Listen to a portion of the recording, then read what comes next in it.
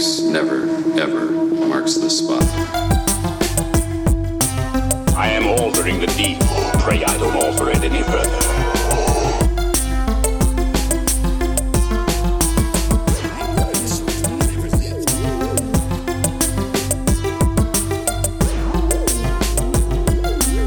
What's your favorite scary movie?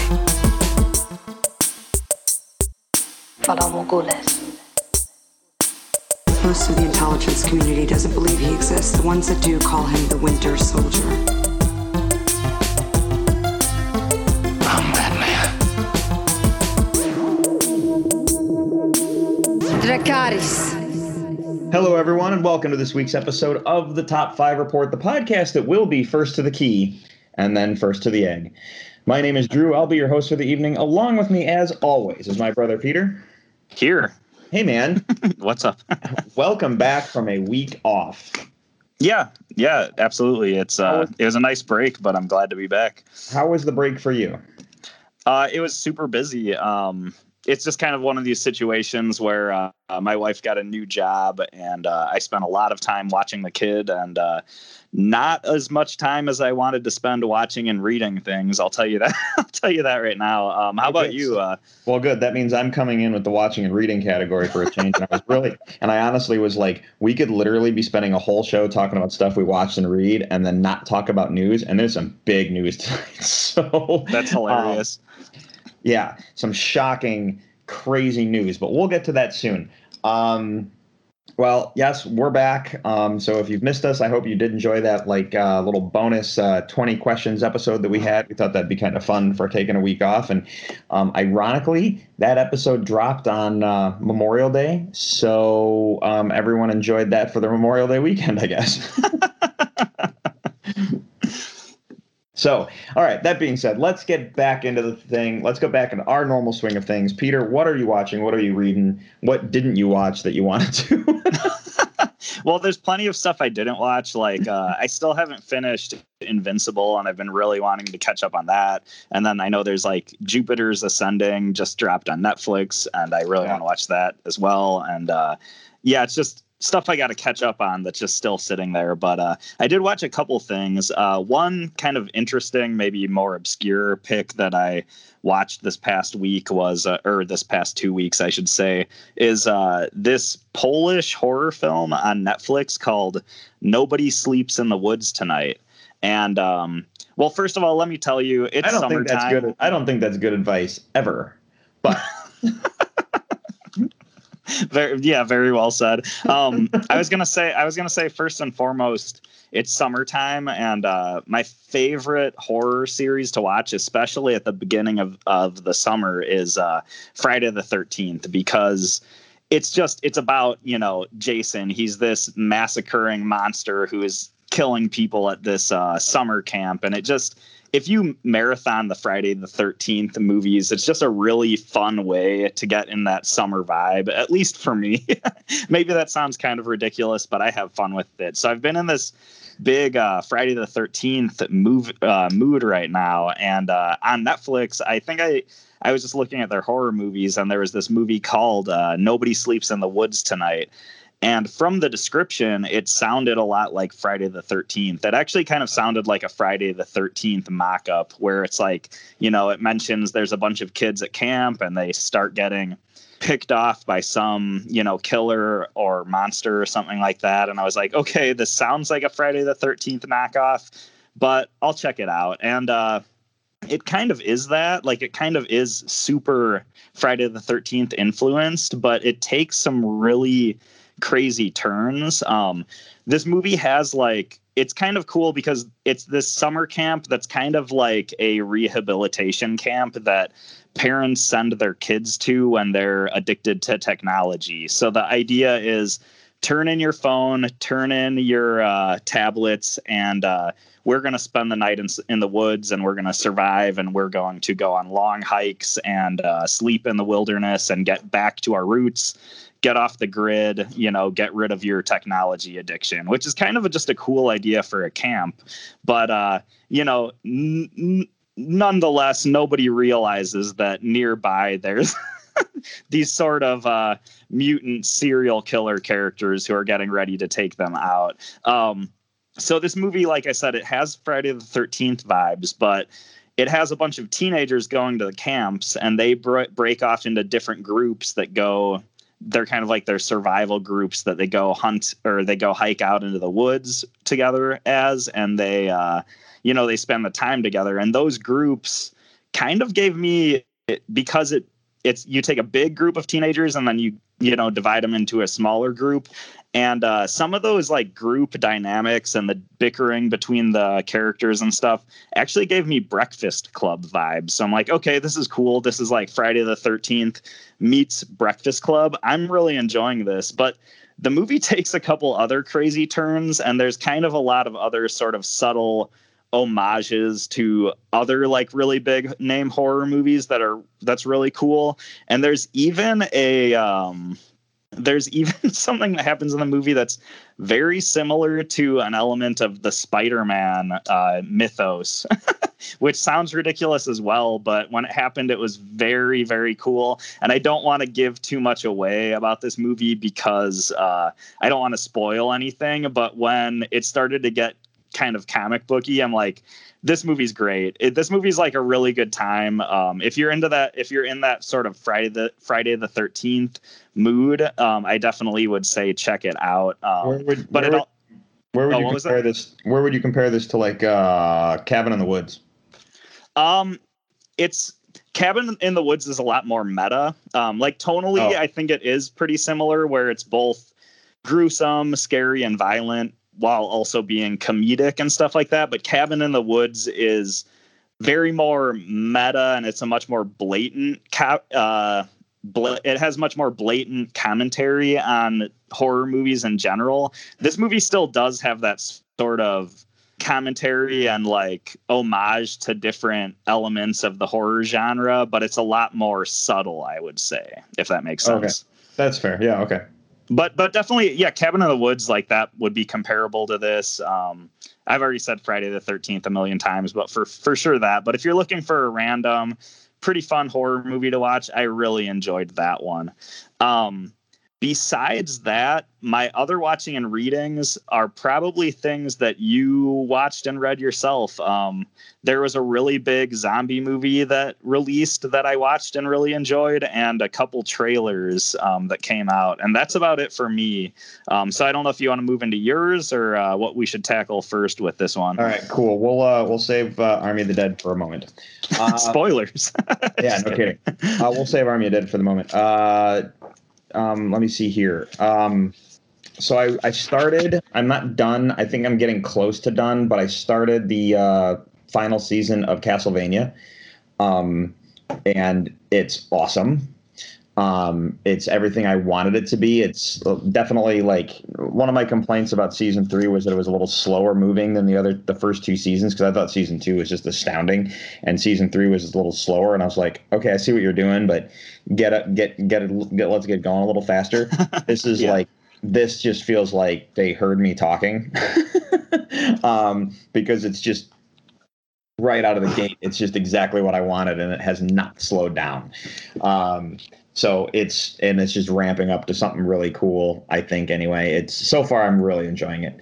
So Castlevania is great. I watched literally, so people understand our recording schedule. It currently is May 27th. So when we say this episode is dropping after Memorial Day, it's because we're coming to you from the past, if you will. We're coming to you from the past and the future. That's a really weird sentence. At any rate, but at the time of this recording, it is May 27th. So literally right before we sat down to record, I just watched the Friends reunion on HBO Max. Oh, nice. So it's out. Okay, so this was one of the trailers that I watched. So tell me about the actual reunion. Okay, well, how about this? The trailer was cool. But the actual reunion, and I'm going to say this is a show that I think a lot of people expected. I think when you say a Friends reunion, people are looking for a reboot season or a 2-hour episode to find out where all your friends have been, if you will. But when you look at the iconography of this show and the pedestal that the world has put this show on, and when I say that, I mean whether you like or dislike Friends is irrelevant. This show has, like, I don't think after watching this reunion you could ever do a show like this ever again. You'll never have a network or a sitcom or a television show ever have the staying power the way Friends does. And when I say that, I mean Friends is on every channel all day long. When it's not on TBS, it's on WGN. When it's not on WGN, it's on Nick at Night. When it's not, you know what I mean? Like, if you can literally just search Friends and it's there for you. And you really and you really understand that when you watch this reunion, because they kind of shot it like a documentary, and it's the cast coming back, and the cast is like reminiscing, and they're on the old sets, and they're like talking about stuff, and they recreate some iconic moments, and they do a little like script reads from certain episodes, and they talk, and they make you laugh, they make you cry, they bring on guest stars. James Corden like kind of moderates the whole thing. It's like a big Comic-Con panel, if you will. But when you watch it, I don't think you could do a reunion like this any other way. And I really feel that if you would have done a scripted episode, people would have bitched and complained and whined and moaned about how it didn't live up to hype. It didn't live up to expectations. And you can watch this and there's not one bad thing you can say about it. Yeah, I mean, I think that you raise a lot of really good points, actually. For some reason, I guess I haven't been like following the Friends reunion really closely because I didn't know if it was a scripted episode or, you know, the trailer was very behind the scenes looking as you were describing, but I just wasn't sure. But I think you bring up some really good points because if it was an episode, people were going to complain no matter what. So I think it does make sense that what you're saying does sound like it's the right way to go. And I think of like right now I'm thinking of The Toys That Made Us on Netflix and some of those episodes and how there's like the Ninja Turtles episode that has a really heartfelt moment at the end where they talk about the reunion of Kevin Eastman and Peter Laird. And it was just like a really touching thing that came about in this documentary format. And I almost imagine, like, I haven't watched the Friends reunion yet, but I almost imagine it's kind of a similar scenario to that, where you're going to have a sneak peek and you're going to hear some funny stories and learn some behind the scenes thing. But you're also going to see these people that you've just watched for hours and hours of your life reuniting. And there might be a little bit of that sort of heartfelt coolness there as well. Yeah. And that's what it like I said, it's not a scripted episode, which is what I think we all were expecting. But when you watch it, you're going to go, this is exactly what we needed. Not just for that show, but right now, if that makes sense. And I think you'll understand when you get done watching it. So it's just this moment, like you just feel good watching it the whole way through. It's really, really well put together. And it's really smart. And I think the cast had a huge hand in how they were going to handle a reunion like this. But Jennifer Aniston, James Corden asks about, would you guys be up for doing like a bonus episode or like a movie or like a mini extra season or something like that? And Jennifer Aniston makes this really great statement about that, and talking about something she heard the creators talking about when they were ending the show originally. And I'm gonna just stop right there and just say, pay attention to that line of dialogue and you'll understand the answer to if we're ever going to get that or not. So, and it's too profound of an answer to spoil. So everyone go watch the Friends reunion because it was really cool. So how many fan theories were confirmed in the Friends reunion? Well, they did ask him about some cool behind the scenes stuff. Like they asked him about if there were any off screen romances and stuff like that, and they talked about that. And they all answered. James Corden asked everybody give me a yes or no answer. It were Ross and Rachel on a break, and everyone asked and gave honest answers. And it was kind of cool to hear them like actually give a legit response to that. But yeah, so. That's nice. That's hilarious. Yeah. Sounds cool. I'll have to check that out probably when we stop recording tonight. Actually, it is about 2 hours, so keep that in mind. It's lengthy. All right, let's see what else. Did you watch the Eternals trailer? Yes, I did. Okay. it's a Marvel movie, I guess. Uh, so yeah, everybody, there's a trailer for Marvel's Eternals that is online now. I don't really have much to say about it because I don't know much about the Eternals.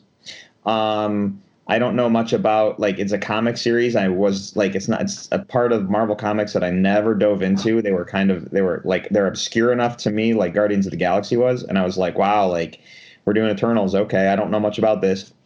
I've looked up the characters. I've looked up what the Eternals are, so I understand. But I'm also like watching the trailer, going, okay, here we go. This is going to get weird and obscure. I was talking to our friend of the show, Bran, about this a little bit, about how when it comes to Marvel, like with the comic books, you pick and choose. You read your Batman, you read your Spider-Man, you throw in a little Suicide Squad, you read your Supermans, and then you're like, you know what, I'm going to go read Justice League. You know what, I think I'll read the Avengers this week. And you bounce around a little bit. Sometimes you go obscure, sometimes you don't. When it comes to the visual media of the Marvel Cinematic Universe, you always have to look at the big picture, and you basically have to watch everything. And they've taught us that you have to do that. Absolutely, my butt is going to be in a seat for it, but I'm not excited because I literally have no expectations. I literally don't know what I'm walking into. And I was watching the trailer going, okay, I guess this is a Marvel movie. So I don't know what your thoughts on the trailer are, but well, I mean, it looks cool, but I don't really know or understand what I'm looking at. So, right. So I think no expectations really sums it up. That was actually my experience with this trailer, because I went into this trailer and I had no idea what I was going to see. I didn't know what this was going to be. And I watched the trailer and I think it looks really interesting. It's like this, there's this alien, like, or humanoid alien race, humanoid at least. I don't know if they're actually related to the humans of Earth or not. I'm not really too familiar with the Eternals either, but this race of beings that has been watching over the Earth for years and years and years, and has been lightly interacting with us throughout our history. And the premise sounded really cool. Like, I was like, okay, this has kind of like elements of Prometheus in it and elements of The Fountain. And like, it just looks like an interesting movie. Like, forget it being a Marvel movie. It just kind of looked like a interesting conceptual sci-fi film. So I actually was like really happy with it. The backlash I've seen online, though, apparently a lot of other people aren't really that happy with it because A, they don't know the characters, B, they don't know what's going on, or, you know, how this relates to the MCU. A lot of people are mad that the Eternals have waited until now to interfere, but, you know, the MCU has been fighting Thanos and Chitaris and all crazy stuff this whole time. I had to tell one of my friends, I was like, well, they didn't really specify when now was, because now it could be 1,000 years before, you know, Captain America, the first Avenger. We don't really know. But from what I saw, I was very intrigued by this trailer. I thought it looked very interesting, very mysterious. I'm actually kind of excited about this one, which I think is funny because besides my own opinion, I haven't really seen a lot of positive praise for this trailer at all, which I just thought was funny. But I mean, it is what it is. The memes that you were talking about, because they have that line in the trailer where, like, we waited until now we have to feel we feel we need to interfere, or whatever that line is like, or we've never interfered, we've watched from a distance, and now we feel it's time to return. And I'm like, and the memes are funny when they're like, you couldn't show up for Thanos, you couldn't show up for the yeah, absolutely. And that just made me laugh. The other thing that struck me really odd about the trailer, and this is the thing where me not knowing the characters or understanding, is that line at the end. They're like, well, you know, Steve Rogers and Iron Man are gone, so who could lead the Avengers? And the guy that I don't really know who he is like, I could do it. And they all laugh, and I'm like, that joke falls flat because I don't know. You know, like, and I think that's the weird downfall of this new era of Marvel we're going into, is that they have to teach us all over again. But the problem is every one of us already we learned enough. It's time to go into the next part of the story, and we got to do world. It's like they built the world, but they have to rebuild the world, if you will. where they're at this point with some of these Black Widow. You don't have to. The name sells the movie, but some of these offshoot movies like Eternals, unfortunately, Shang-Chi's going to end up like that. They have to like rebuild the world. So. Yeah, I understand where you're coming from there. That joke actually fell flat for me as well. But the humor in the Marvel movies has honestly, for a while, been pretty hit or miss with me. Like sometimes I enjoy the humor in the Marvel movies, and sometimes I'm just like, you don't have to throw a joke in every single scene. Like we can be serious sometimes, you know what I mean? And I think when it came to that part of the trailer, and I wasn't going to mention this, but since you brought it up, like I really didn't like that joke. But for me, it wasn't necessarily completely that I didn't know who this guy is. For me, it was like, well, you had a very serious, very interesting, somewhat subtle, mysterious sort of trailer you just played. And then you had to tack a joke on at the end. And I think that was them saying like, hey, guys, this is still a Marvel movie. Like there's still going to be jokes. But for me, like before that scene, I was really intrigued. I was like, this is perfect. This looks really cool. I'm kind of excited for it. And the joke at the end, to me, kind of like any tension that was built in the trailer was just killed with that joke. And I kind of just wish it wasn't in there, but I understand why they did it, but I also understand why it's falling flat for pretty much everybody. So right. I don't know. The Eternals is an anomaly at this point. We don't know really if this is going to be good or if this is going to be a flop, but I think it looks good so far. I know that there's overall. I know there's Eternals fans out there, and I'm not trying to downplay the Eternals at all. I'm just saying that like I don't know enough, and it's kind of like this. Like Guardians of the Galaxy, I didn't know enough going into that movie, and I walked out of that movie going, "This is absolutely amazing and one of the best movies I've ever seen." So. Yeah. We could be walking out of Eternals with the same mindset. I have such low expectations, but it's Marvel, so I have high expectations at the same time. So there's that. There's that way of looking at it, I guess. But let's talk about something we both watched that sounds amazing, and that's Army of the Dead. Yeah, hell yeah. What did you think of Army of the Dead? This movie was I thought overall it was awesome. I thought as far as a zombie movie, it was great. There was a lot of cool lore and concepts in there when it comes to the zombies in the movie and what they can actually do, and how there is even like a zombie pregnancy involved in the storyline. And there's just a lot of cool concepts in there. What were you going to say? Go ahead. Well, the zombie pregnancy was like kind of a shocking moment, but at the same time, we don't know if she was pregnant before she got turned and then is the eternal like zombie fetus that's sitting inside her, or she's actually a zombie pregnant woman. And that's a real zombie fetus because of, does that make sense? Yeah. I kind we don't know enough. I do think it was like almost strongly implied that it was a post infection pregnancy or however you want to phrase it. But at the same time, you might be right. She might have been pregnant before, this zombie epidemic broke out, and the, it might just be like the, I don't know how to phrase it because I can't remember his name, but the sort of, Patient Zero zombie king. That's just off the top of my head what I'm going to call him right now. He might just believe that this baby that is inside of this female zombie, he might just believe that it's his, but it's not actually his, sort of thing.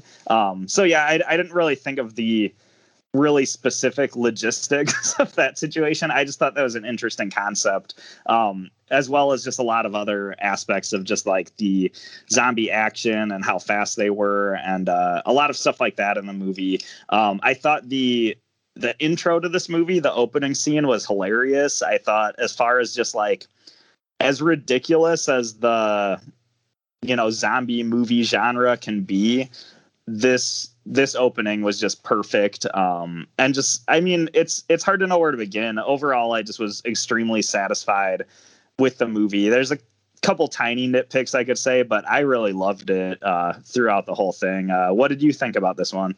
Overall, I really enjoyed the movie, like just top to bottom. It's a zombie film. It's really fun from the beginning to the end. It's just excitement. But I saw some weird reviews of people. People are like, it starts out as this really cool movie, and then it's basically just zombies, and unforgettable characters dying. And you're like, you walked into a zombie film. I don't know what you were expecting. I mean, it's 2 hours. It's not like Walking Dead where they have time to do the really long, drawn out, long form zombie story that we've been used to lately. It's a zombie movie. It's done in 2.5 hours. So you're going to have forgettable character deaths, but it's just going to be fun as you go through.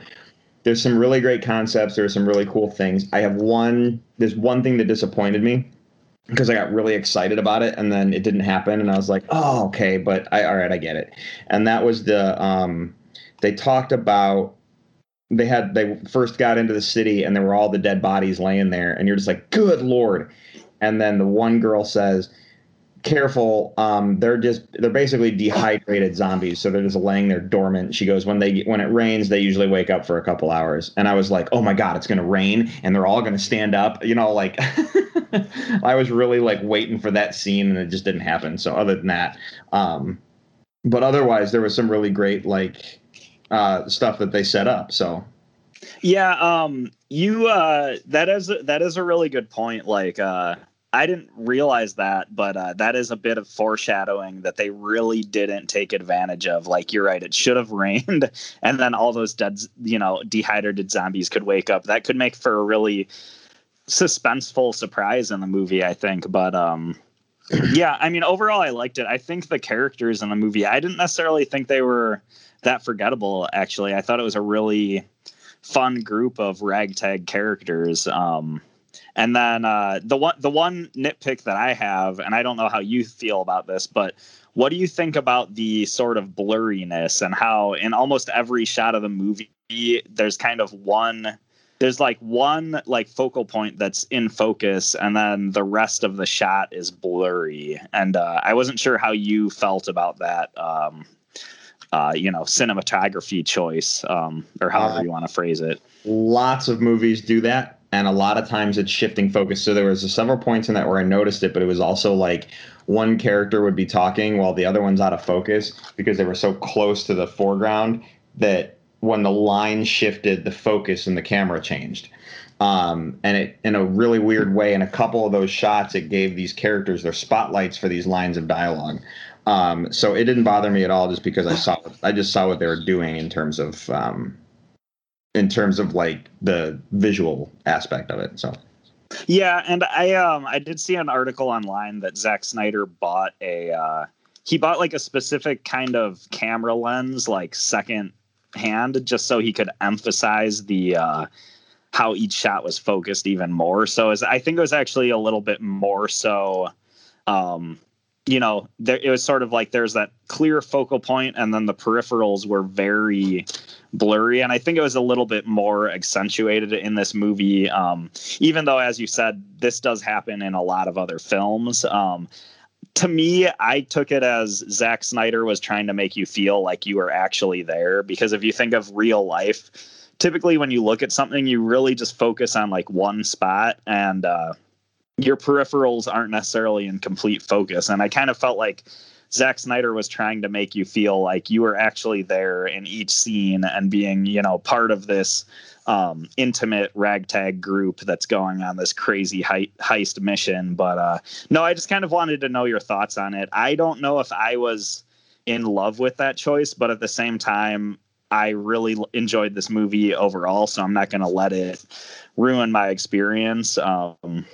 And yeah, I just remember when Man of Steel came out, Zack Snyder talked about how a lot of people complained that he used a handheld cam for most of the scenes in that movie. Like, people got really impatient with the shaky cam aspects and stuff. But Zack Snyder said he shot Man of Steel that way to make you feel like you were actually there. And that's kind of why I interpreted the sort of focus, blurriness in Army of the Darkness with that kind of choice in mind, I guess. Army of the Dead, man. Don't confuse. Oh, man. You're right. It's just so, it's such a similar title. That's hilarious. But look, overall, I really enjoyed the movie. It was a lot of fun. Everyone should go watch it because it was great. But yeah, so, I mean, walk into it knowing you're watching a zombie movie. I also, lastly, I loved that the trailer, most of the scenes from the trailer were from like the opening or, from the sort of, intro, or I guess opening credits. Like that's where they credits. That's the opening credits were the trailer. So you're like, wow, they didn't show me anything that we're gonna see. Yeah, which was also an awesome choice. I don't know if we're moving on. One more observation I had, and this is a huge spoiler. So if you're listening and you hadn't seen it, like seriously skip ahead like a minute, because this is a huge spoiler.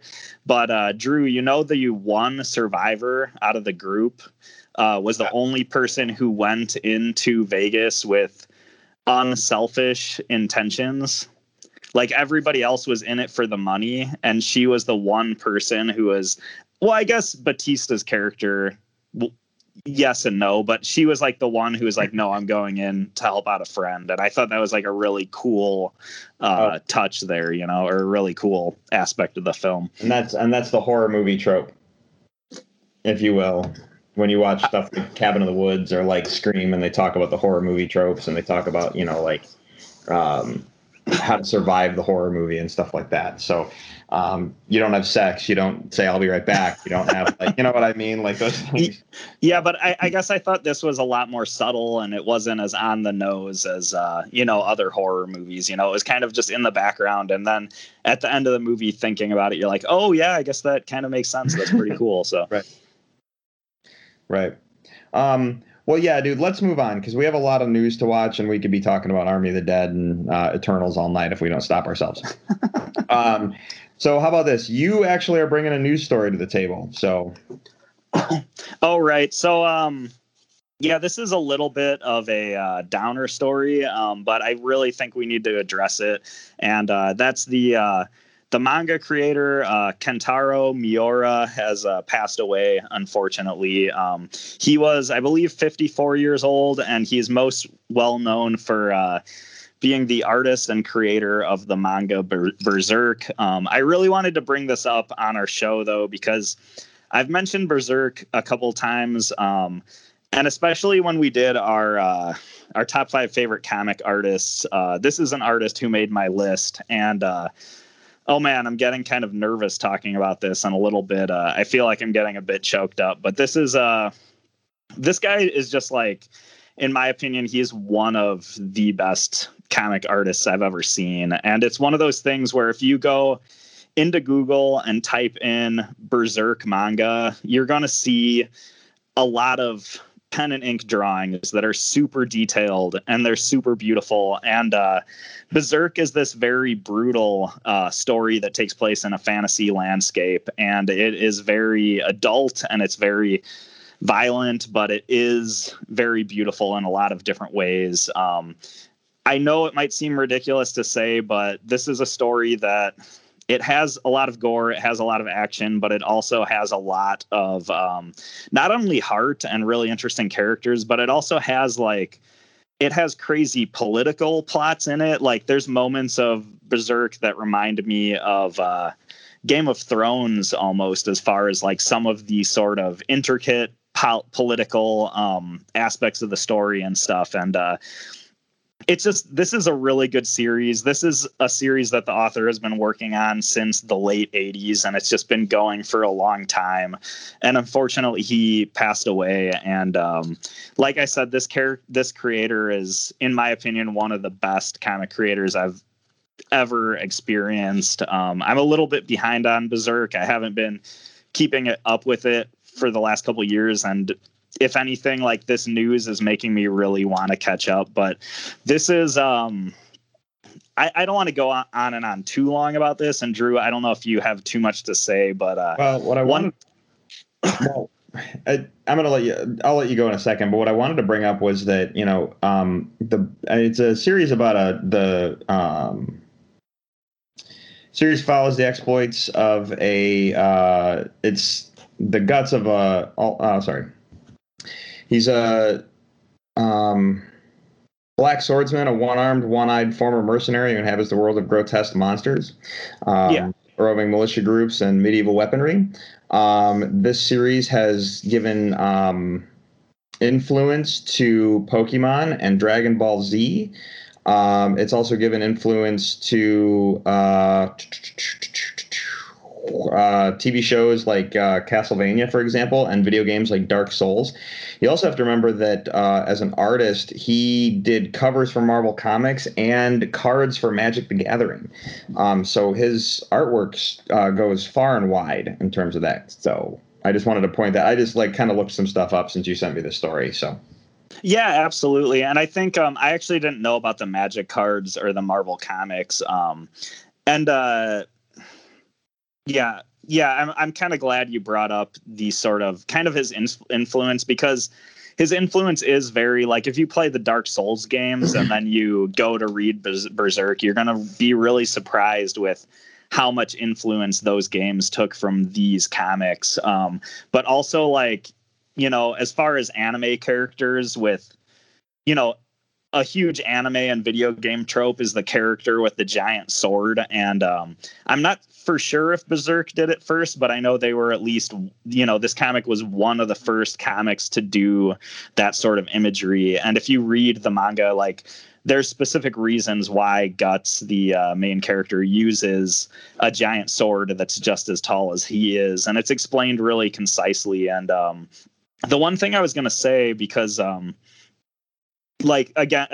do feel like I could talk about this comic series so long because I just love it so much. And, I do feel like I haven't really talked to anybody about this. So I do feel like I'm getting a little bit choked up, which is kind of surprising me, but kind of cool as well. But I remember graduating college. I went to art school, and really shortly after graduating, I started working on an independent comic that I was going to self-publish. And I actually never ended up self-publishing it. But while I was working on that, I actually had a friend who was working on a comic as well.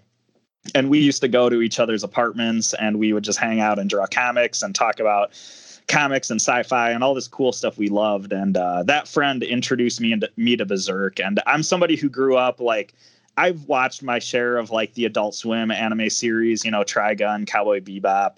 I watched some Dragon Ball Z and stuff like that, but I never really was a huge anime or manga fan, especially manga. I had never read any manga, and my friend lent me the first volume of Berserk, and I started reading it, but I couldn't get really into it because I just wasn't used to the sort of backwards reading and stuff yet.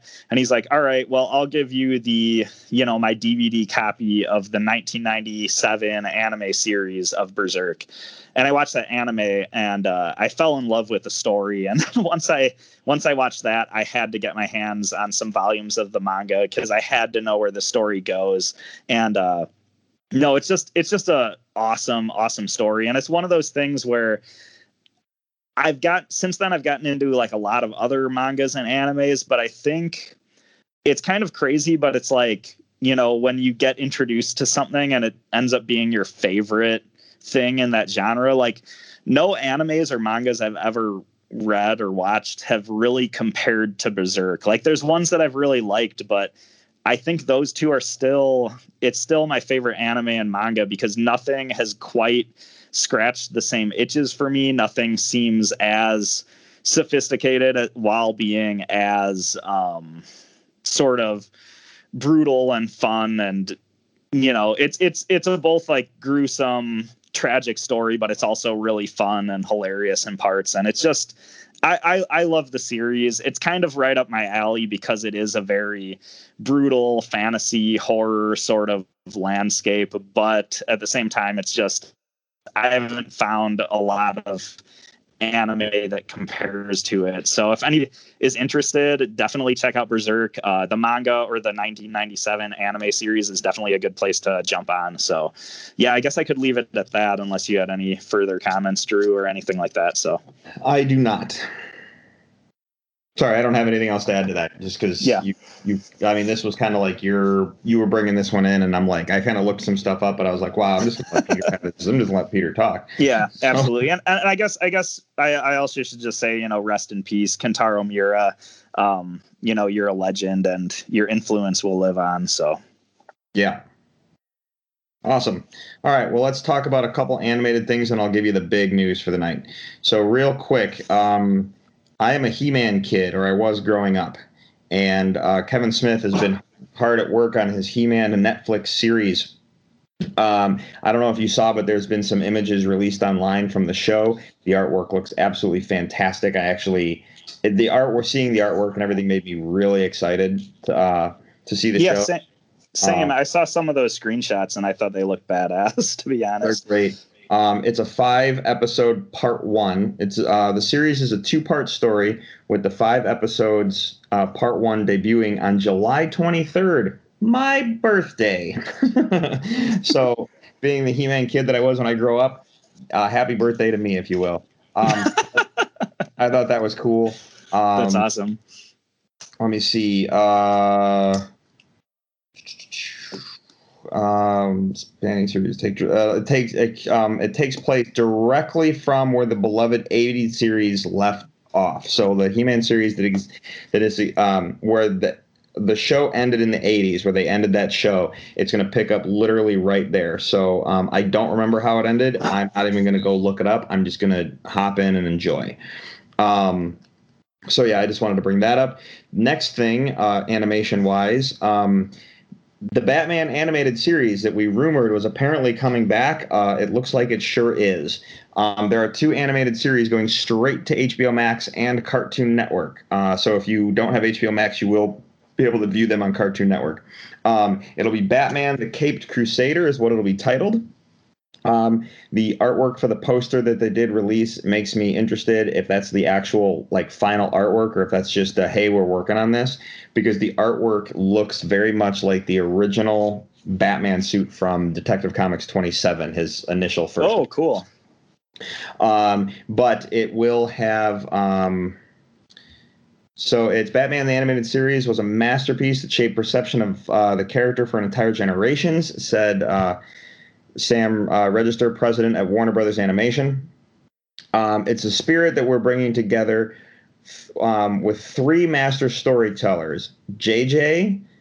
Abrams, Matt Reeves, who's doing the new Batman movie with Robert Pattinson, and Bruce Timm, who was in charge of the original Batman animated series. Each with their own intuitive understanding and affection for the character who created the new series will continue the same groundbreaking legacy. We are beyond excited to be working together to bring this character back to tell engrossing new stories in Gotham City, said Bruce Timm. Abrams and Reeves, presumably simultaneously, now that they are formed and have a hive mind of some sort. The series will be a thrilling, cinematic, and evocative of Batman's noir roots while diving deeper into psychology of these iconic characters. We cannot wait to share this new world. So that's directly from Bruce Timm. It's nice to hear him talk about it because he's involved. The other thing that adds to that is Superman's getting a cartoon show as well, being added to HBO Max and Cartoon Network, and it's going to be called My Adventures with Superman. I'm really fuzzy about what this show is because it looks like it's a younger Clark Kent. It looks like it's geared a little bit more towards kids, and it's a younger Clark Kent still learning his powers and being friends with Jimmy Olsen and Lois Lane prior to where we know them as adults. So yeah, I haven't seen the Caped Crusader screenshots, but I did see the Superman animated series screenshots, or the new Superman one, and I saw a lot of people nitpicking aspects of it, but to me, I actually think it looks pretty cool. I think it looks like a cool style, and I'm kind of just excited to see where this one goes. Yeah. As far as both shows, I mean, does it even need to be said? DC animated series are always good. So I expect nothing less, from these 2 new ones. So they are always good. And I don't know. And they don't talk about the level of adult, if it's going to be how it's going to be geared, because yes, it's going to be on Cartoon Network, but you got to remember Cartoon Network has Adult Swim. So there's a chance that it could go the Adult Swim route. We really don't know. If they're going to follow suit with Batman animated series, it could be an all ages show. But that Harley Quinn show is very adult and it's awesome. If you haven't watched it, you should check it out. But in terms of the adult, I'm just bringing that up because that show is very adult, where this could be the other direction. I really don't know. But Bruce Timm's involved. He was a part of the original. Can't wait to see where it goes. Yeah, absolutely. Since we're talking about Warner Brothers, here's the big news. AT&T, parent company of Warner Brothers and DC Comics, has decided they're going to get out of the entertainment game altogether. AT&T has decided to sell Warner Media, which includes HBO and Warner Brothers, to Discovery, which they say will create a premier standalone global entertainment company. The company's announced this morning that Warner Media's entertainment assets would combine with Discovery to create a premier standalone global entertainment company, according to a press alert. Get that out, Andy. Stop mumbling over words. The new deal means AT&T will receive about $43 billion. AT&T shareholders will also receive stock representing 71% of the new company, and the press release adds, the new deal will work to bring compelling content to DTC subscribers across portfolio, including HBO Max and the recently launched Discovery Plus. So in terms of what the deal will combine is Warner Media's storied content library of popular and valuable IP, along with Discovery's global footprint. So what that means for you HBO Max subscribers is you will now get a chance to bundle HBO Max with Discovery Plus. So it's going to be kind of like, imagine, so you know how Disney Plus can be bundled with ESPN and Hulu and stuff? It's going to be kind of like that. However, this sale is not final, and this is where it gets interesting. And this is where it gets weird. This is a rumor right now, but it's starting to look legit. Rumor, DC Comics, the DC brand, and Warner Brothers could actually become part of Disney and Marvel, or at least come under the same umbrella at Disney. Disney buying DC Comics 2021. Last week, rumors surfaced that Warner Brothers, DC, and DC brand are officially being sold. CNBC first reported that the merger of Warner Media and Discovery is the Trojan horse to have the deal completed. The new company, Warner Discovery, has given flexibility for a sale of both entities to the Walt Disney Company. The move would have both DC Comics and the DC brand under Disney and Marvel. Apple, Amazon, and Netflix are also inquiring about the sale, but the Disney move looks to be more legit. Yeah, so it looks like AT&T is selling all of Warner Brothers and getting out of the entertainment game. What's interesting about this is having DC Comics, Warner Brothers, and all that stuff under, and when I say this, that also includes HBO, that includes Game of Thrones, that includes, so everything on HBO Max would fall under Disney. Everything under DC Comics would fall under Disney. The entire DC expanded universe, the films, the comics, animation, all of it would fall under Disney if this is a sale that goes through. I feel like it was yesterday that we were talking about the Lucasfilm merger and the Marvel merger and like the Disney buying Fox. I feel like we've been talking about this stuff forever, but this is huge. Now, AT&T is getting out of the entertainment game. That's fine. What does that mean for the Snyderverse? I have no idea. Hopefully somewhere over there Disney style the Snyder Cut and said, we got to keep this alive. But what does that mean for other entities? I'm gonna get to the other entities in a minute. I've been thinking about this on a application level a lot because I've been thinking about how cool it would be to like open up my Disney Plus and there's a DC tab right next to Marvel and I could just pick and choose and watch whatever.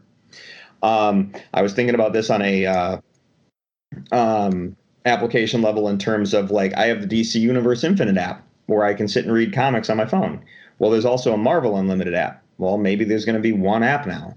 You know what I mean? Like the idea of that just makes me wonder. It does open up the door for if they did own both companies, would Disney start doing DC and Marvel crossovers more often? And then suddenly we have crossover movies, which I think would get very convoluted. No one would ever be happy because the fans would outrage because you didn't get a character right or they didn't get enough screen time or whatever. I think it could get very weird if that was the case. So if Disney's smart, if they do go through with this, they keep those companies separated. I don't know. Do you have any thoughts on that before I tell you the more interesting part of this? Well, so I've actually heard conflicting reports because what you're reading to me it does sound like really legit and like this is something that really potentially could happen. But then I've also heard chat of like the idea that Disney either doesn't even though it seems like they do, like maybe they don't have the, money or the facility to actually buy Warner and DC, or that there's certain antitrust laws that they would be violating and they wouldn't legally be able to do it. I honestly don't know how any of that works, so I really can't comment on that.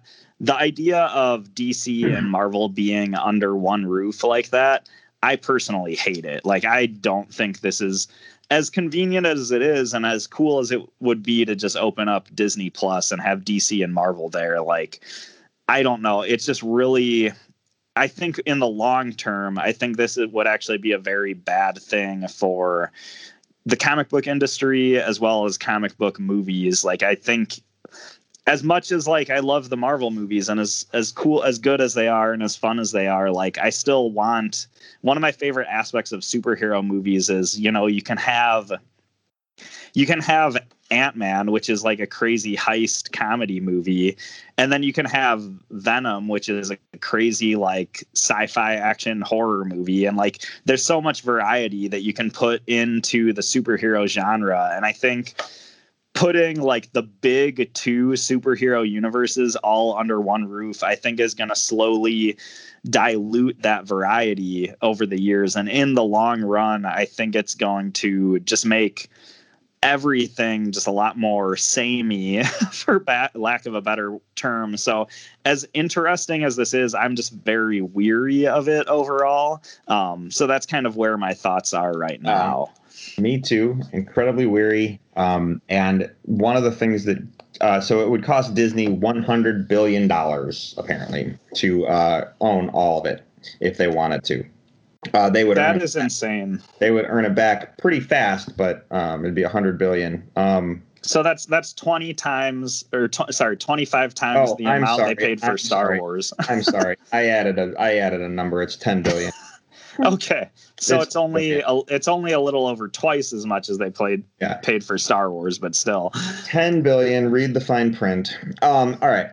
The interesting part about this is someone brought up the idea that, well, why doesn't Amazon look into this? Well, so we could argue, and one of the points I brought up when this came up was Amazon's not in the entertainment game either. And you're going to go, well, what do you mean? They have their shows and they have their movies and they have their exclusive content. You got to remember that Amazon sells toilet paper, and they sell computers, and they sell books, and they sell pens, and they sell coffee makers, and they sell random nonsense that we feel we need. Amazon has a television and movie division because why not? They don't need it. They made it because they felt they could, and why not? They're drawing revenue and they're making cool stuff.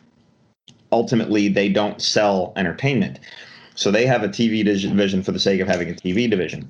So Amazon doesn't need to look at the sale, but it is a big merger, so maybe it's a good thing. However, I think Amazon officially dropped out of even considering buying Warner Media, and I'm going to tell you why.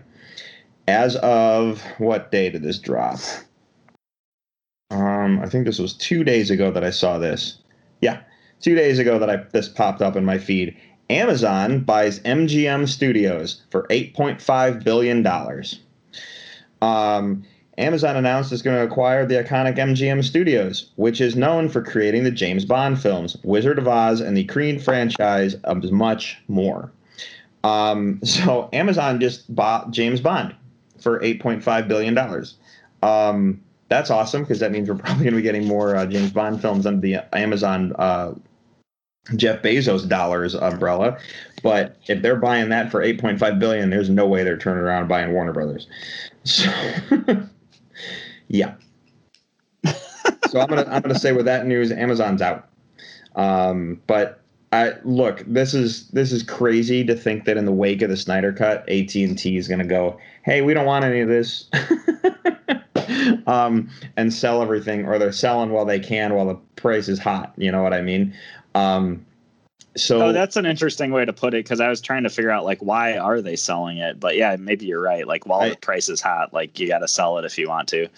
Yeah, and I really don't know. So I kind of look at it as, let's see what happens. I'm going to be following it really closely, so I will let you know as I learn things, and I'll bring it up. But I will be following it really closely. So, yeah, let's see how this plays out. I mean, they could turn around and decide not to sell it, but you never know. So yeah, I am really interested in hearing the further details as the story unfurls. But what I'm really thinking is the real gift we're going to get from all of this is when somebody makes the sort of like Silicon Valley-esque streaming wars, either TV or, TV show or movie, where we get that sort of like Wolf of Wall Street sort of view at like, what are all the inner workings of all these networks battling over shows and stuff. Like there's probably a lot of potential for just original property, keeping like that story in mind. So I look forward to seeing that, in 10 years or so.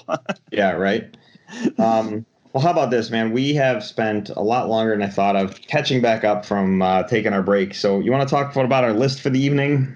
Yeah, absolutely. We had a ton of news to catch up on, but yeah, we should let's go into our list. You should have seen what I took off the list tonight because of this. Like, we had other news stories to discuss, and then this news about DC being sold. I was like, holy cow, this is going to put a stop to everything else.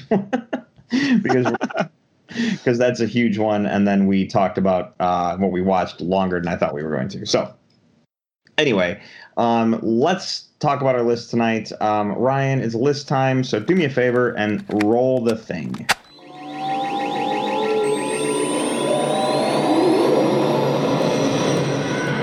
And now for the top 5. All right, Peter. So yes. Here's the thing. When we took our break, I said that we were going to do, the list we were going to do was movies based on true stories. A couple of things on my list I know I've mentioned in the past. I know at least one of them I've talked about, and two of them I've talked about in the past. But yeah, so true story movies, or movies based on true stories, that is. I found it a little bit harder to put together this list than I thought I was going to, but yeah, I don't know. Did you have anything to comment on the list before we talk about it, or? I have more than I'd like to admit that are things we've already talked about, but I think it's just one of those things where there's certain movies we talk about a lot, and a lot of times it's because they are our favorite movies. So when it came to movies that were based on true stories, like as soon as you said that, there was 3 of them that immediately popped into my head. Those are on my list, but it's just one of those things where I'm like, man, those 3 are, things we already talked a lot about. So I actually might not have a ton to say about each of my picks, but I definitely think this is a cool category. And no, I think it's just movies based on true stories is always it's really interesting from an educational perspective, but also looking at, what did the movie get wrong and what did it get right? And I think it's a really fun topic overall.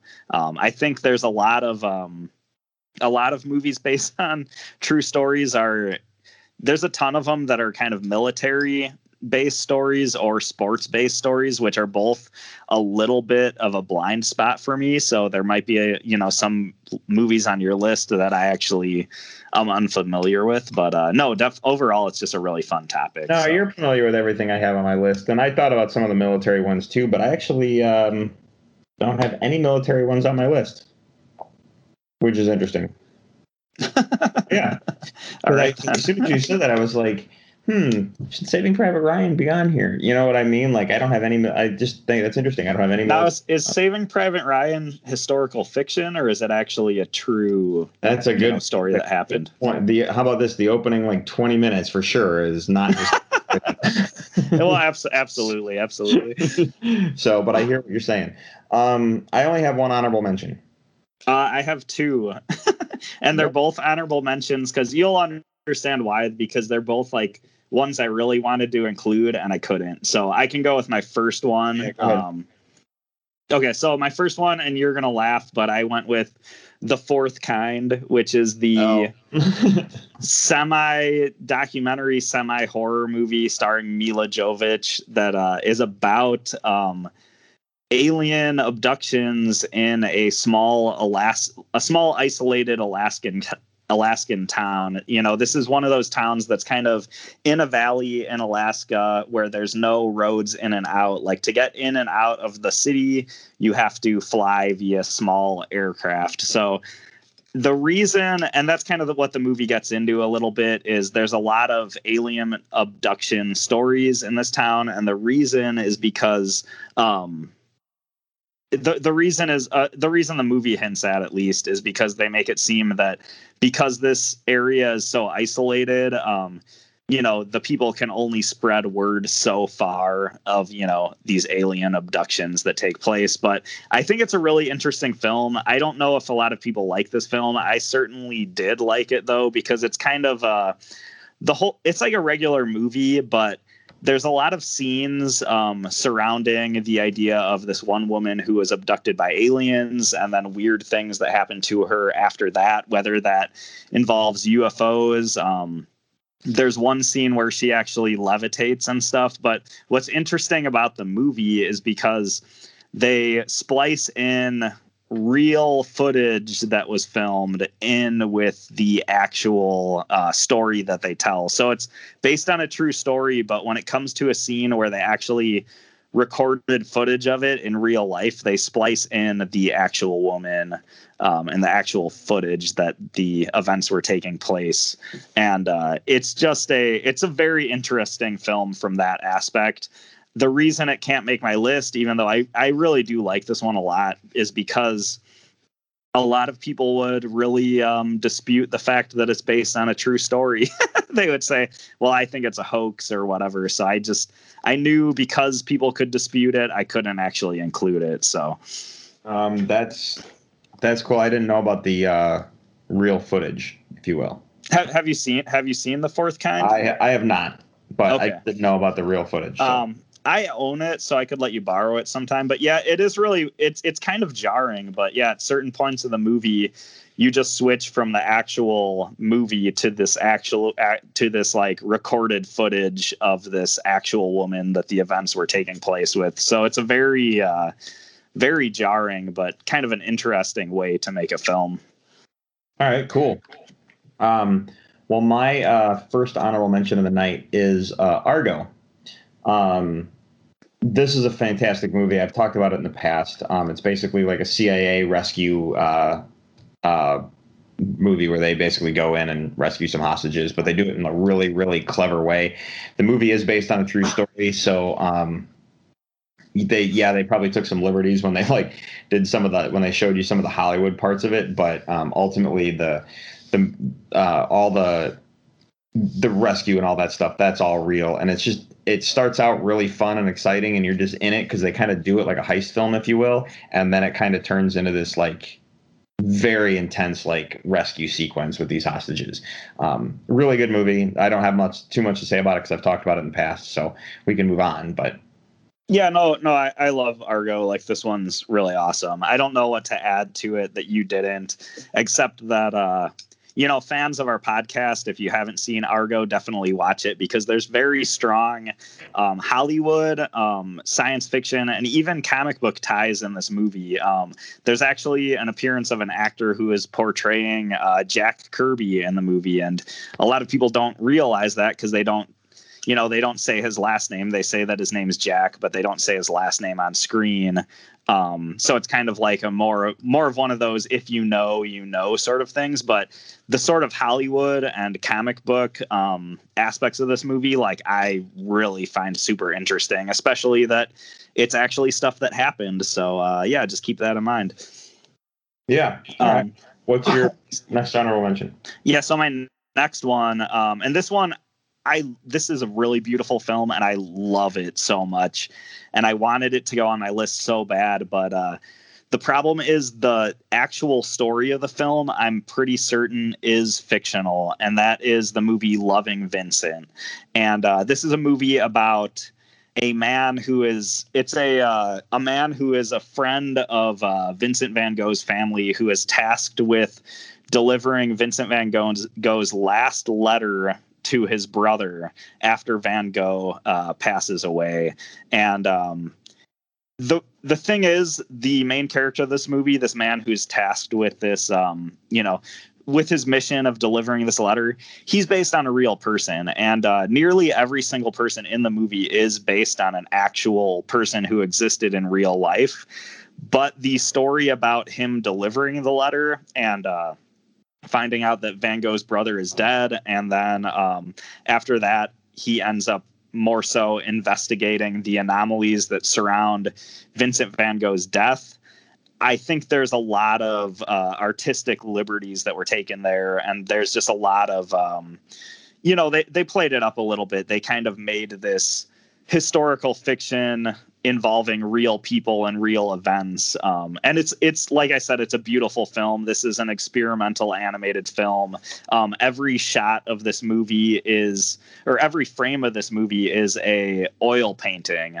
So a separate oil painting for every single frame that they animated. And most of it is painted in the style of Vincent Van Gogh, but it's just a beautiful film. It's a treat to watch. You're going to learn a lot of really cool history. You're going to learn a lot about, honestly, the anomalies behind Van Gogh's death. And, did Van Gogh actually commit suicide? Was he murdered? At this point, it's hard to have a conclusive answer. And this movie explores all of that. But like I said, a lot of aspects of this movie are fiction, so I just couldn't put it on my, actually on my list, even though I love it so much. Yeah, and I understand why you say you think it's fictional, but I totally understand how that could be considered based on a true story. So I get it. Well, this is one that before I did the podcast, I was actually researching it a lot to figure out was this a true story? And it is one of those things where while nearly every character in the movie was a real person, it's not the way the events of the film go didn't actually happen. And I guess I was just being a little strict about how I composed my list. So sure. Okay. It's my list, so we're kind of in this weird jumble where I should have gone first because I only had the one. But, what's your first actual pick? That'll put us on track. My first actual one could go pretty quick because it's Argo. Oh, nice. So I love Argo. We've talked a ton about it on the podcast, but it's just a great movie. Everybody should watch it.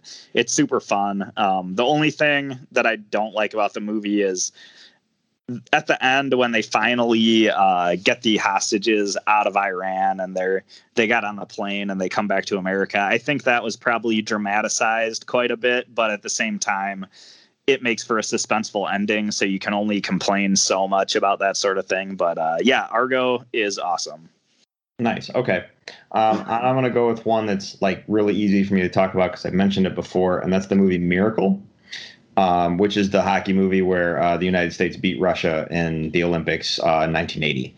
That movie's absolutely fantastic. I mentioned it on multiple episodes because we talked about team sports movies and favorite sports movies in general and stuff. But the movie's it's fantastic, and it's got I was born in 1980, so I didn't get to live it, but I was around for it, if you will. I was too young to remember. But it's such an amazing movie when you look at the stakes and how important that event was. But yeah, so that's all. I don't have much more to say about it because I've talked about it in the past. But yeah, Miracle, it's just a fantastic hockey film. So. Yeah, I would agree with that. I like Miracle quite a bit. It's been a very long time since I've watched the movie, so I should probably give it a rewatch. But no, this is just a really good sports film. And as far as the political sort of, this was U.S. versus the Russia, or U.S. versus the Russia. No, it was U.S. versus Russia during the Cold War in the Olympics, and there was a lot of sort of political weight that was put on this, on these sporting events. And I guess when I saw the movie, I was pretty young, so I didn't realize it was such a big deal. And then after seeing the movie, I kind of learned worldwide just how much of an impact these hockey games had on the actual, worldwide political landscape, which is really interesting. But it's also just a really, even with that sort of political undertone, if you disregard that, the movie just feels very epic. As a sports movie, it's very epic. I remember there's the part when the U.S. team is training for the Olympics, and Kurt Russell is the coach, and he's showing the team the sort of black and white footage of the Soviet hockey team. And when you see that footage, it just has this sort of, I think it's just because it's really old footage and it has this really gritty look, and it just feels so, I don't know why. It was just the way it was presented. It felt so like almost like this. It had these like mythic proportions of like, these are these amazing athletes we are going up against. And it had that real like David versus Goliath feel. And I just thought they really played up the epicness of this movie for sure. Yeah. Yeah, you can't really like all the stuff I've said in the past. I was like, all right, sweet. We're going to talk about Miracle more.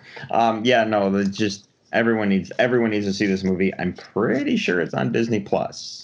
I'd have to check, but it is a Disney film, or at least Disney put it together. So, and I forgot that it was a Disney film actually. But yeah, Disney makes amazing, real, true story sports movies. They really, really do. Like every one that they touch is fantastic. Like Invincible with Mark Wahlberg, that was Disney. That movie is amazing. So, anyway. Moving on. What's your next pick, man? Yeah, my next pick is a movie I've talked about quite a bit in the past, so I'll keep it short. But I went with Lords of Dogtown. And this is a movie that, I mean, I've mentioned it before. I used to be like huge into skateboarding and extreme sports. And this movie tells kind of the history of skateboarding as we know it today. And it tells it in a really cool way where it's just this really fun sort of movie that takes you through the 70s and 80s and various subcultures that were going on in our past. And it's just a really cool movie. It's a really fun movie, but it's kind of just a really interesting side of history as well that I think the majority of people don't pay attention to, but it's just a really fun film. And I think, everybody should definitely watch this one. I don't want to go on too long about it just cause I've talked so much about it before. So, yeah. All right. Well, in that case, Lords of Dogtown, I really like that movie too. So I hear you. My next one I'm going to talk about is Tombstone. Oh, nice. This is essentially the story of Wyatt Earp and the shootout at the OK Corral, which is probably one of my favorite scenes in the movie. But there's so many really good little scenes in the movie that you're just like, yeah, that's my favorite scene. And then you start talking about the movie with someone who's seen it and you're like, no, wait, that's my favorite scene. And then you're like, no, wait, that's my favorite scene. Like there's so many good parts of this movie and they couldn't have cast it better. They really couldn't have. It's like a perfect cast. The movie's quite lengthy. I always forget how long it is, but it's one of those movies that like when it's on and you start watching it, you just kind of keep watching it. So like the length doesn't really matter. It never feels like it's a long movie. But this, I mean, it's a Western. It's Wyatt Earp. It's a shootout of the OK Corral, him against the Cowboys and, being a U.S. Marshal and hunting them down and stuff. It's like Wild West, like awesomeness. And true story or not, like even if this was fiction, like it's a true story, but it feels like fiction while you're watching it. It's just a fun ride, man. And it's just fantastic. And it's one of those famous Westerns too, that's like earned kind of its like spot as like a classic Western film, which we don't really have a lot of Westerns anymore. The closest thing we're getting to Westerns now is The Mandalorian. So, but yeah, no, Tombstone is fantastic. So yeah, that's awesome. Tombstone is a great pick. And I actually like what you said where it never feels like a long movie. And it is one of those movies that, you can catch part of it, once you've seen it once, if you see it on TV, you're just like, oh, badass, Tombstone's on, and you can watch half of it. You can watch a couple scenes, but it is one of those ones where you can jump in and out of, and it's just a really fun film, but it's also a really good film. And it's awesome that it's a part of this just really cool, iconic part of pistory as well. So, yeah. All right, man. What's your next pick? Before I go to my next pick, I also wanted to ask, are all of your picks Kurt Russell movies? Miracle and Tombstone. That's funny. I didn't even think about that. No, they're not.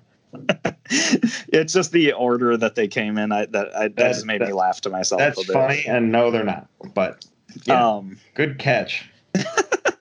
So my next pick, we've talked about a couple times before, but I went with the movie Into the Wild, which is the true story of, I wish I knew his name, but it's this guy who graduates college and decides he doesn't want to. The actor or the real person? Well, I know it's Emil Hirsch as the actor, but I meant the real person. But it's this guy who graduates college and he decides he doesn't want to join the corporate world, and he kind of just goes off on his own and he lives in the wild, whether that be, squatting and hitchhiking or, trying to wrangle up a tent or just somewhere to stay. And he just kind of lives free and lives on the land. And it's just kind of about his exploits. And it's the reason why it's one of my favorite movies is it's not only just a fascinating story, but it's also just, it makes you question your own reality and the choices you make, and anything like that just kind of makes you question, like, do I really need to live life the way I am with my 9-to-5 job and mortgage and, et cetera, et cetera. Or, I think those are really interesting concepts. And I think people do, I think people do need to keep an open mind about those things, regardless of whether they choose to live that lifestyle or not. It does. That's not what I'm trying to say, but I just think that it's interesting that it makes you think about those things. And the story that this person had to his life is very fascinating. And it's one of those things where, total Into the Wild spoilers, but his goal was to go and live off of the land in Alaska, and he ended up doing that. And that kind of, if he didn't do that, he'd probably still be alive today. Spoilers, but that was kind of the one mistake he made, is he went into the Alaskan wilderness, and which is a brutal landscape, but it's one of those things where you can look back on it and just like, if he made a few different choices different, he could still be thriving at what he was doing. But no, this is it's just an interesting story. And this is one where every couple of years I'll decide to watch Into the Wild again.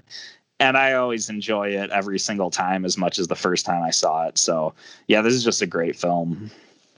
Nice. Yeah. I actually haven't watched this movie in a really long time. I just remember, I do remember really enjoying it. It got a lot of Oscar attention too. I don't think it won, but it got a lot of Oscar attention when it came out. Well, so my next pick for the night is Catch Me If You Can, which is DiCaprio and Tom Hanks, about the guy who he's the reason there's so many laws around checks and money. Let's put it this way: how he scammed the banks to, like, and started counterfeiting checks and all that stuff. And the FBI put a task force in there to, try and chase him down, but he kept changing his identity and moving from place to place. And it was a really, there's some really cool, intense moments. And then there's these moments where you're these serious, moments where you're kind of you feel for him and you're just like, man, he's really got himself in a bind, but then he gets himself out of it because he's got these, he just he just kind of fakes, he just writes a check and goes to the bank and cashes it, but it's like a counterfeit check and no one catches it right away. And suddenly they change the checks because they're like, this guy's working the system. And then what happens is because he's working the system, they change the checks, and then he, alters his stuff. So he makes the counterfeit even better and better. And then, spoiler alert, he then after they catch him, he ends up working in the FBI to help them take down people like him. It's a really cool movie, but it's a fun movie too. So I don't know if you have anything to say about it. It's Spielberg directed, so it's awesome. But no, this is a great movie. It's been a really long time since I've seen this, so it's hard for me to say specifics. But I really enjoy the sort of relationship, for lack of a better term. But I'm stumbling over my words all over the place tonight. But the relationship between Tom Hanks's character and Leonardo DiCaprio's, where Tom Hanks is an FBI agent, I want to say, or, some member of law enforcement that's, kind of on the chase with Leonardo DiCaprio's character. And they're sort of, I guess, vitriol towards each other, but also that sort of weird sense of respect as well. I always thought that was kind of a funny aspect of the movie. But no, it's a really good one. It's just, this is another one I just need to rewatch because it's been a long time since I've watched it, actually. Yeah, it's one of those movies that I'd like to rewatch too. But when I was looking through the list, I was like, oh my God, Catch Me If You Can is such an amazing episode movie. So yeah. What's your next pick, man?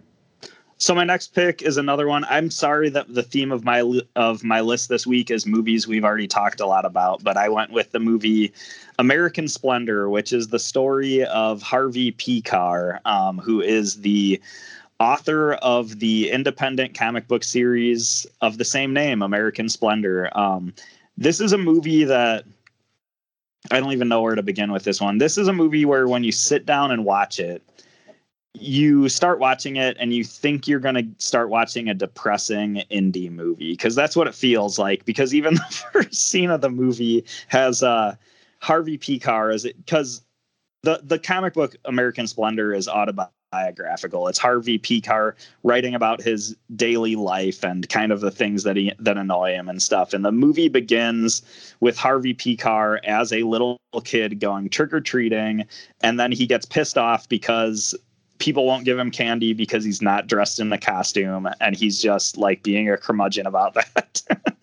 And it's like a really sort of subtly and dry, humorous scene, and you kind of see that and you expect like, okay, this is entertaining, but I think it's going to be one of those indie movies that's kind of depressing and kind of boring, but still good. You know, I don't know if you know, like, I feel like a lot of indie movies have that sort of feel to them, but the thing is, when you watch the movie, it's not that. Even though Harvey Pekar, who later as an adult is portrayed by Paul Giamatti, and Paul Giamatti is amazing and hilarious in this movie, and he is such a curmudgeon, and he's a very glass half empty kind of person, the movie isn't depressing and it's not boring. Like, it's just, it deals with very day-to-day daily life sort of issues, and it's very, even though the main character is very curmudgeonly, there's this sense of humor going through the whole thing. And the events of the movie don't play out super slow. Like, it's very engaging,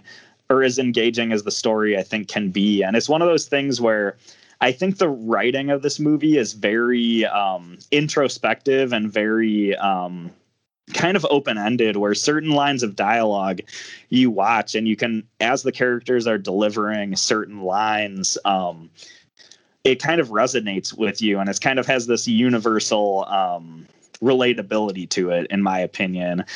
There's this one scene that's a bit of monologue where Paul Giamatti is talking about how he looked up Harvey Pekar in the phone book, and he's not the only Harvey Pekar. There's actually a number of Harvey Pekars, and he's coming to terms with realizing that he's not necessarily as unique as he thought he was. You know, there's many other people who might be much like him or much better or much more unique than him. And he's wrestling with that concept of, maybe I'm not, you know, the sort of main character of the story. Maybe I am not the most unique person out there. And it's just, that monologue scene always sticks with me because it's very well written, and it's kind of this really relatable sort of crisis the character's going. And every time I see that scene, it's just very profound. But this movie I think it's really good, and I think everybody should watch it, because it's, like I said, it's not necessarily what you're going to expect it to be. And it's one of those movies, because the writing is so good, anytime I see it on, I watch it and I enjoy it every single time. A couple other things that are just kind of interesting from a filmmaking aspect is the movie deals with, because it's about the life of an independent comic creator, there's a lot of sort of hybrid scenes in the movie where you see animated, like independent black and white comic book characters sort of interacting with people on the screen and stuff. And I think those aspects of the movie are really fun. There's also a documentary aspect of the movie as well, because spliced between the dramatizations, delivered by Paul Giamatti and the other characters on film, there's also sort of confessional scenes where they actually talk to the real people who were involved in the story. And while like the actual Harvey Pekar is describing like what was going on in his life at any given moment, that's also intermingled with scenes of Paul Giamatti actually playing those scenes out, if that makes sense. And it's kind of just a really interesting way to play this movie out. But when you see these real people and then these actors sort of portraying the scenes, it does give the movie a level of heart where it's just a subtle reminder that, oh yeah, all these characters I've been watching are real people, and they all have the same day-to-day struggles that, you know, I do as well. And it's kind of really cool in that aspect. So yeah, American Splendor. I don't know what more to say about it. This is just one of my favorite films. And because of what you said, I don't have anything to add to that. Fair enough. Sometimes sorry about that. Sometimes I think it's interesting that you and I will go on, like, we'll talk about something we really like and we'll just go on and on about it. It's like, yeah, well, the other person has nothing to add because you said it all. Yeah. This is just one of those channel stoppers for me where it's just anytime it's on, like, I just have to watch it. Like, I just love this movie to death. So sure. All right. Well, so my next pick for the night is The Walk. Have you ever seen this movie? No, I actually missed this one. I know about it though. So this is about the guy who tightrope walked between the Twin Towers, the World Trade Center in New York, unfortunately before 9/11. And what was interesting about the movie is the movie came out after 9/11, and it's got this really weird. It's got this thing about it where you know about what happened in 9/11, and now you're watching this movie that takes place in the 70s, and it's all about the construction of the building. And there's this really weird, like, meta social commentary to it where they're pointing out that, like, it's like they take that they in the script they point out that everyone thinks they're ugly looking buildings. And then by the end of the movie there's this, like, majesticness to them. And then because it came out after 9/11, you start thinking about the events of 9/11. So it was almost like they didn't intend for that to happen, but it just happened on its own because of the beauty and the magnitude of what they were, like, getting across. But the movie itself, like, I mean, that sounds kind of preachy and kind of political, but it's not at all. And you have to see the movie to understand what I mean when I say that. But the movie is essentially a heist film. Or they shot it like a heist film because it's breaking the law by trying to, you know, do the tightrope walk between the towers. He didn't get permission to do it. He had to do it, you know, he had to kind of, you know, do it incognito, if you will. So they had to sneak up to the top of the towers. They had to like take pictures and, you know, record. And it was like they have scenes of him going into the tower and, like, recording, like, security, the comings and goings of security and how to get up to certain floors and all that stuff. And it was really interesting to kind of, like, watch them piece it together. But before that, you go through a history of the guy's life and where he learned how to, you know, do tightrope walking and meet the love of his life and all this stuff. And this is my mission and I have to do this and all this stuff. And then researching on how to do it. It's such a fun movie. Joseph Gordon-Levitt plays the guy, and he narrates. So he stands on the top of the Statue of Liberty with New York behind him, and he's narrating several bits of the movie, like from the top of the Statue of Liberty, and sometimes it's his voice narrating while you're watching.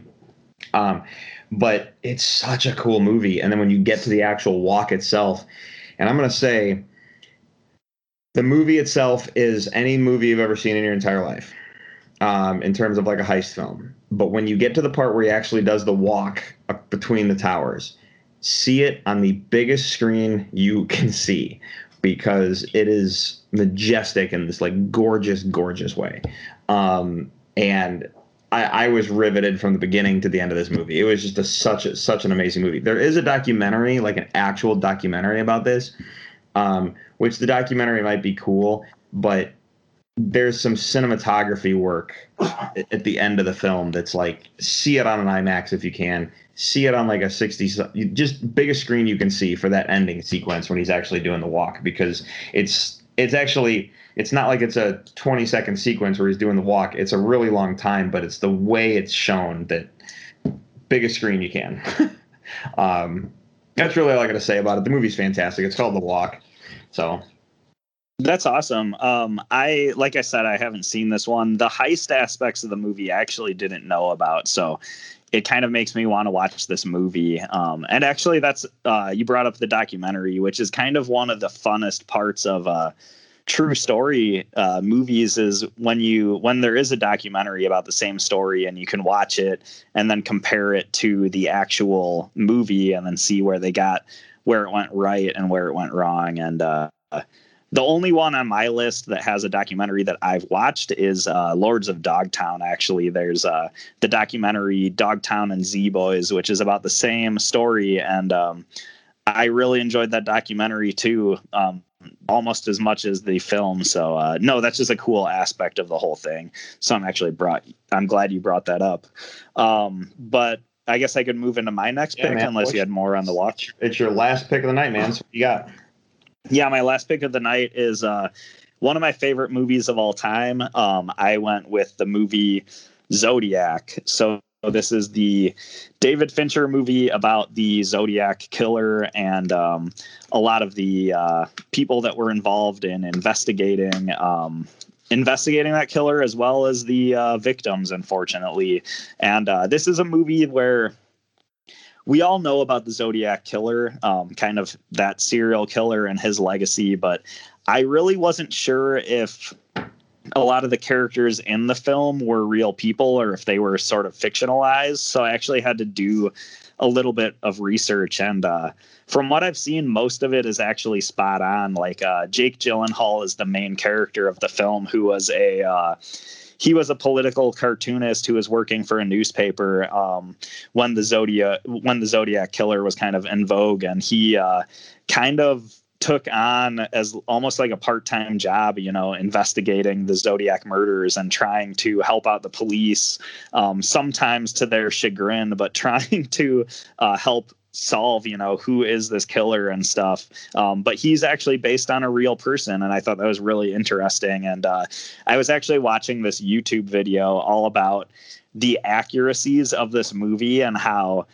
you can look at the different murder scenes in this movie where they show these people that the Zodiac killer murdered, and then you compare it to the actors that played them. And so many of the people are just like spot on, like look nearly identical to how they actually looked in real life. And in that same YouTube video I was watching, they were also showing behind the scenes stuff where there's certain scenes of Zodiac where it'll be like the two main cop characters who will be talking just outside in an alleyway or next to a building. But this video is showing behind the scenes stuff where the building they were talking next to was actually CGI. And it's just something when you watch the movie you don't realize. But David Fincher apparently put so much work into making this movie as accurate as possible, because the Zodiac murders took place, I don't know, late 60s, early 70s. I might be wrong, but this is another movie that takes place through multiple decades. And David Fincher, through the sort of set work as well as the costuming and stuff, he put just so much effort into making it as accurate as possible. And since we're talking about true stories, like I figured that would be a great thing to bring up. But besides all that, this is, like I said, one of my favorite films. It's a movie because it's so mysterious as far as who the killer actually was and a lot of the sort of details. This is a movie that my mind wanders to multiple times. Like, I feel like once every couple of weeks, I'll think about the movie Zodiac randomly, like, oh yeah, I wonder who actually is the killer, and start thinking about different details of the movie. And I think it's just very, very interesting from that standpoint as well. Drew, I don't know if you have any comments on this one, but that was my last pick for the night. Zodiac is a heavy, heavy movie to watch, but it's absolutely amazing. It's that mastercraft of David Fincher. It's like the screenplay's top notch, the acting's top notch. When you think about the idea of the Zodiac killer and how he got away with it and stuff, you're just like, yeah, why not? Like, that's how you get away with something like that. And the fact that he's still like, it's still essentially a cold case, if you will. Like, could he still be out there? You know what I mean? Like, it's absolutely crazy. But the movie's amazing. It is a hard sit, in my opinion, because if you're not Like you have to. I feel like The subject matter. I feel like because of subject matter, it's a hard sit, and you have to go in with the mindset of what you're going to watch. Most David Fincher films, I don't feel are like that. I feel like I have to be in the mood to watch this one. I don't know. I mean, yeah. like Seven or Fight Club, I feel like have that a little bit as well. Maybe, but I could sit down and watch Seven and Fight Club. Be like, you on Seven? Absolutely. You know what I mean? Like, let's watch it. Zodiac, for some reason, I always feel like I have to be in the mood to watch it, if you will. I don't know. That's just... So I'm a little bit of the opposite, where I have to be in the mood to watch Seven, even though I love that film as well. But for me, Zodiac's the one where I'm just always down to watch it. But no, I understand where you're coming from for sure. Gotcha. All right. Well, my last movie of the night is going to be Apollo 13. Nice. This movie, I've always been fascinated with space stuff. This movie, God, it's so good. And this is one of those true story movies that you know the story going in, you know the outcome going in, and you're really along for the ride, and they're presenting facts, and you're just like blown away at how and why they did everything that they did. But you're with them on the ground in the control room, Houston dealing with the problem. You're with them in the spaceship the whole way through. And like you feel claustrophobic when you're up there in the spaceship with them, which is just mind blowing. Like just the way Ron Howard shot this movie and put together the story, to honor this event, in NASA history is just absolutely astounding. It is a massive star-studded cast, which is just, everything about this movie is top notch. But I thought about it. I was like, this is definitely probably one of the best true story movies out there in terms of like, what we could be talking about tonight. And that's why I had to make it my final pick for the evening. I don't know if you have anything to add to it. I've just been fascinated with, I'm just fascinated with space stuff in general. So this movie just speaks to me. And then, there's a lot of other NASA movies that they could have made, but this is just a perfect one to go with because of the circumstances of the mission itself. So, yeah, absolutely. I really love this movie. It's great. It didn't make my list just because of just personal connections that I had with other movies, but this is one of the best, based on a true story movies. Like, I think so for sure. Like, it's just really great. And like you said, when they're up in space, you really feel like you're with the characters. The way the way this movie is shot is actually pretty incredible. The cinematography, besides just making you feel like you're up there with them, like there's a lot of cinematic shots that are just really gorgeously shot. Like I know some of the shots actually leading up to the actual shuttle launch really stick in my mind as just really beautiful pieces of film. But yeah, it's hard to know what to say because you've kind of said a lot, and this is one where the movie is just so good. But I love that this movie has a huge cast. A lot of the actors, Tom Hanks, Gary Sinise, like a lot of them are people that are really well known. But when you watch the movie, the actors do a really good job of. You don't really necessarily see it as like, oh, this is Tom Hanks. You actually see him as the astronaut that he is and stuff like that. And I really appreciate that from an acting sense. But this is, I don't know. I mean, I could leave it as just like, I don't know one person who doesn't like this movie. Like this movie is great. So it's kind of hard to know what other angles to look at. But I definitely think this is a really great pick. What's interesting is you say that, because I don't know anyone who can't say they don't like Apollo 13 either. But if you think about it, I don't know anyone who can say they don't like any movie we talked about. I just don't think there's any like negatives you can say about them. Like they're all based on true stories. It's like you can say you didn't like the movie, but ultimately, like, does that? Yeah, you're right. This is I don't think it's too divisive of a list. Besides just people mad at while listening to the show, they might be mad that we didn't bring up this movie or that movie, but this is, mine and yours personal favorite list. But yeah, no, you have a good point. Like most of our movies are pretty universally enjoyed, I would say. Yeah. Peter, what are we doing next week? It's your pick. Okay. So, we've been doing some weird lists lately, and here's another weird one. So all right. This is a list that I've been sitting at for a while, but a couple weeks ago, you mentioned that we were in convention season, and I knew that it was time to bring this list up. Supposed to be convention season, that is. Anyway, go ahead. Yeah, and we'll see as the year goes on if we'll have any real conventions or not. We'll see how that goes. But this is a list where I'm going to give you a scenario, and then your top 5 list is going to is going to fit in within this scenario. So the scenario is you're going to a comic convention with a group of friends, and you live, let's say, approximately 25 minutes from the convention, and you are tasked with driving your friends to a convention or to this convention. So on the way, you need to pick the playlist that you're going to play in the car on the way to the convention. So this is your top 5 convention going playlist that you're going to play on the drive, and maybe a couple honorable mentions if there's time. And do with this what you will, because you could play, your just regular radio songs. You could play soundtrack songs. You could throw in theme songs. Go crazy with this one. Do with it what you will, but I just thought this would be a fun list to tackle in general. So essentially, this is the music that when you get into the car, you're just like, you're making a beer run for the party, and someone's like, "You want to go run with me?" Sure, why not? And you get in the car and you make the grocery run, the beer run or whatever, and someone's like, "What do we even listen to?" Like, well, we got to put on some questing music, and you put something on. Yeah, questing music for sure. But yeah, it's you're going to the convention with your friends. You're trying to pump your friends up. So, what songs are you going to play? Wow. Okay. Interesting. All right. So that's what we're doing next week. Before we go, Peter, when you and I are talking, I'm always looking through the news feeds to see if there's any last minute things we need to discuss. Right.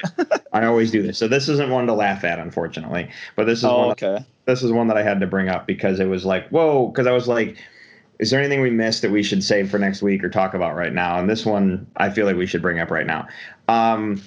Story creator, writer and illustrator Eric Carle, who gave us The Very Hungry Caterpillar, has passed away at the age of 91. That's a big one. It's a huge one of the industry, but he's such a beloved author.